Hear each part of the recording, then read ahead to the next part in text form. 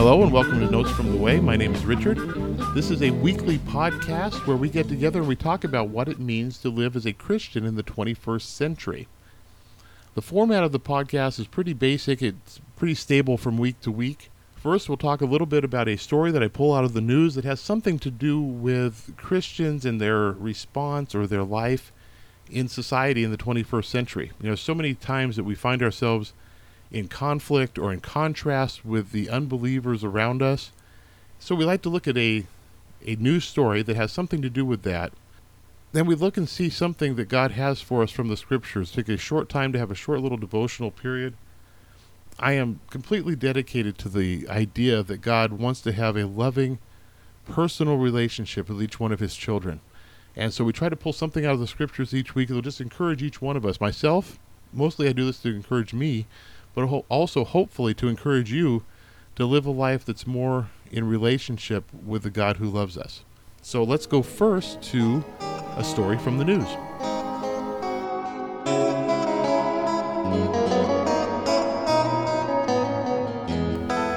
All right, in the news today, I want us to talk a little bit about government and politics because we're getting closer and closer to this big presidential election.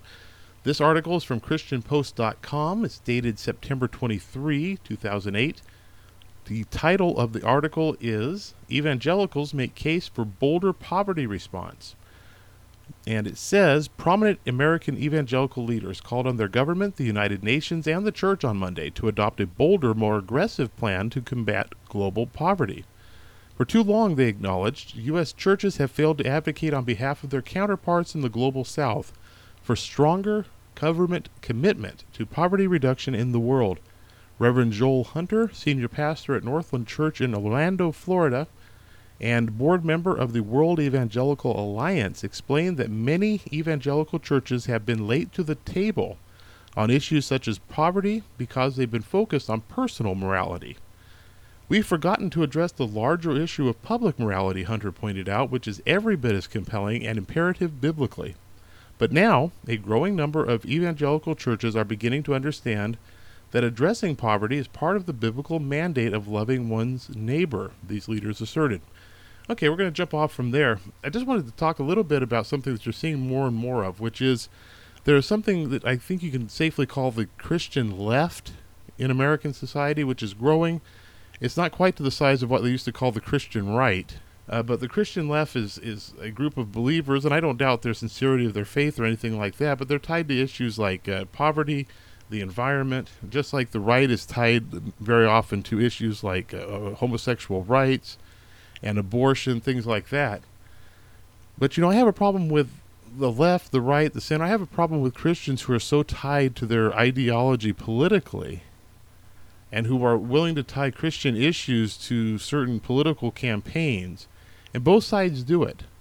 Like I said, the right ties certain issues to certain campaigns. The left does the same thing.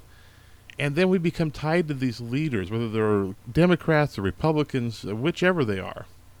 And that's a real problem for me, because I don't think that's what the church is called to do. We're called to be involved in social issues and all kinds of economic and spiritual issues, of course, and racial issues and all kinds of issues.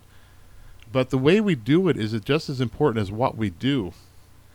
Some of the problems that I see with being involved with one ideology or another, and especially trying to get government to do something about the issue that we care so much about, whether it's poverty or whether it's gay marriage, whatever the situation is that one, we have to remember that in government, any kind of a government organization, especially when we ask them to start spending taxpayer money to get something accomplished, it really becomes a problem because of the amount of waste and corruption that there is in any large system, especially a system like the federal government, where there's some oversight, but there's really not a lot of oversight as to what money is being spent. We spend trillions of dollars on poverty reduction programs. I've seen numbers gauging anywhere from $9 to $17 trillion over the last 40 years just for poverty reduction programs. And yet we still have millions of poor people. So it seems like those programs aren't working. I don't know that more government programs are really going to solve it.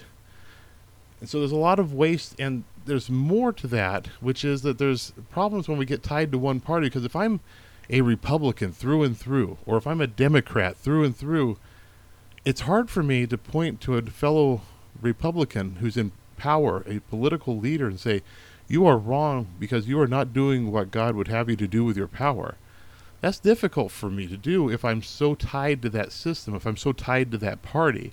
Christians, I think, are called to step back and be wise stewards of our votes, to be wise stewards of our money. In other words, if we see a company that is engaged in practices that we think are oppressing people either here or overseas, we need to stop shopping at those places. We need to stop spending our money there.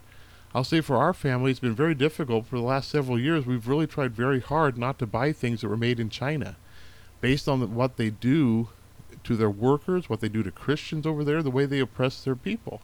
It's not always possible for us not to buy Chinese-made stuff, but we have really tried hard not to do that. So we need to vote with our votes, obviously. We need to vote for people that we think will stand up for the values we believe in. We need to be wise with our money, and sometimes giving the government our money and asking them to do something is not the best policy. A lot of times I was looking at, they mentioned World Vision here in this article, some of the work they're doing. And they spend 86 cents out of every dollar on ministry programs. I bet you anything that if we could actually get real solid numbers from the government, that they don't spend 86 cents of every dollar on the programs that we are saying we're using our money for. In fact, I would guarantee you there's more waste than that in government programs. So we need to spend our money where it's going to be used wisely. So our solution, I think, is not to be so tied to an ideology, making sure that the government does what it's supposed to do, although that's important. But we need to be involved ourselves with how we vote, how we shop, how we live, where we volunteer our time. And we need to remember that a government, United Nations, whatever, can't address spiritual needs. They can address some economic needs.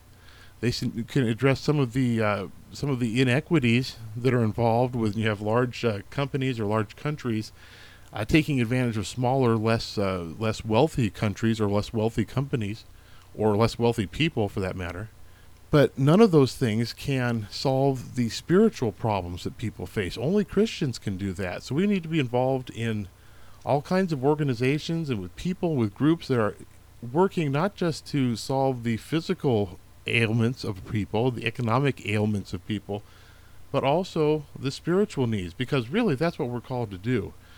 We're called to spread the gospel, but part of spreading the gospel, I believe, is treating people as we would want to be treated, which is fairly and with respect and taking care of basic needs.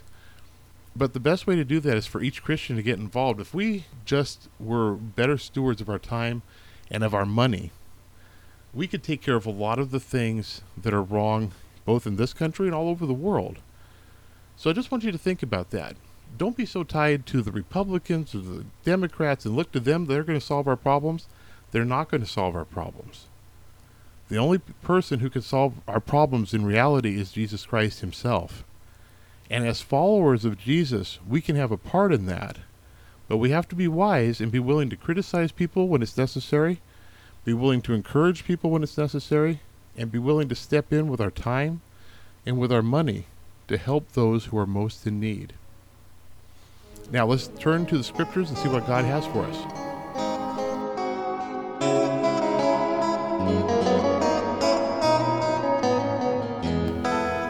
Okay, I want us to read from 1 Peter chapter 1, the first 3 verses today. This is important, and I think it proves something very important, which is that God is finished with us. I want us to read. 1 Peter chapter 1, verse 1 says, Peter, an apostle of Jesus Christ, to God's elect, strangers in the world, scattered throughout Pontus, Galatia, Cappadocia, Asia, and Bithynia, who have been chosen according to the foreknowledge of God the Father, through the sanctifying work of the Spirit, for obedience to Jesus Christ and sprinkling by his blood. Praise be to the God and Father of our Lord Jesus Christ. In his great mercy he has given us new birth into a living hope through the resurrection of Jesus Christ from the dead. Then it goes on. We'll pick up on that rest of that chapter in next week or two. What I got from this first part is really the fact that God is finished with us in a very real way. Obviously, I'm going to take that in a different way than we usually mean it. But don't you feel like that sometimes? Don't you feel like God has just kind of given up on you sometimes? I know sometimes I do. feel like I'm kind of outside of God's plan. God's not really working in my life. Sometimes I feel that way, and I bet you that the people that Peter was talking to felt that way too. If you look at the way he describes them, he describes them as strangers in the world who've been scattered all over the place. This is Peter's encouragement, is for them to look at what God had already done in their lives, the plans that God had already made for them, and to be encouraged that even though they were strangers, even though they were scattered, that they were still God's people. And what I mean when I say that God is finished with us is that his saving work is finished. And that's what he says here. He says that he knew us. It was according to his foreknowledge that he knew us and he saved us. And that's an important thing. Sometimes we read over verses like this and we just kind of read them and we don't really take a second to think about what they actually mean. Let's look at what Peter says here. He says, before the world began, is what Paul says in another place, that God foreknew us and saved us. That means that before we did anything, but knowing what we were going to do, knowing who we were going to be, that God said, I want those people. I want to save them. I want to pick them up. He knew everything about our failures, everything about our successes. He knew all of our circumstances, everything that was going to happen in our lives. And he said, I want them to be my people. Sometimes we feel like God doesn't know what's going on, but not only does he know what's going on when it's happening, he knew what was going to happen in our lives before we were even born. And it says that he foreknew us. It says that he saved us. It says that he gave us a new birth. He made us be born again. And this is new life into a living hope. So many of us live hopeless lives of just drudgery and just there's no hope for tomorrow. In fact, a lot of us live like atheists, really, because we feel like and we live like God's not going to have anything to do with us. He's not going to have any working in our lives. I read a survey one time that was done of people who go to church, and the vast majority of people in the survey who go to church on a regular basis said that they weren't expecting God to show up at their church services. And I thought how sad that was, that you would go to be one with God's people, and you wouldn't be expecting that God would be there. But in fact, God is with us not only when we get together as his people, but he's with us in each of our lives. He gives us new life, living hope, and it's a fact. It's something that's not going to happen. It's not something that might happen, but it's an already established fact. If you look at these verbs here used in the first three verses, they're past tense. In other words, they are God foreknew us. His foreknowledge, he saved us, again, past tense, and he gave us new birth, past tense. It's something that's already happened. It's not based on anything we did. It's based completely on what Jesus did on the cross. He's the one that reconciled us to God, that brought the two warring parties together and made us have peace with God. So there's now no condemnation for those who are in Christ Jesus. And it's not based on anything that we've done. It's not anything that we've earned. It's not anything we could buy. It's based completely on what Jesus did. So this week, I hope you'll just think about the fact that God is finished with us. And what we mean by that is that God's work of saving us is done. There's no mistake. There's no possibility of him going back on his word, because God does not do that. His work is done. It's over. And we are his children because he has made it happen. Don't have to work to get it. Don't have to work to keep it. You just have to relax and just live in the reality that God loves you and he's made you his child. I hope that's encouraging for you. It's encouraging for me. I know that. Just to know that. And I don't always live like I know that, but I know it. And I feel it and I experience it on a daily basis. Not as often as I should, but I know that that's the truth. The truth is that he knew me, and even knowing how messed up I could be sometimes, he chose me, he grabbed me out of the sin and the yuck that I was in, and he made me his child. Gave me a new birth, a living hope. And that's a done deal. Something that's not going to be taken away. It's not something that I have to earn or that I have to live a certain way to make sure it happens. It's a deal done by God even before I was born. Hope that's encouraging to you. That's all we have for this week. If you have any questions, any comments, anything you'd like to bring up, I'm easy to find. I'm at the blog, which is notesfromtheway.blogspot.com, or my email, which is nftw@sbcglobal.net. Until next week, God bless.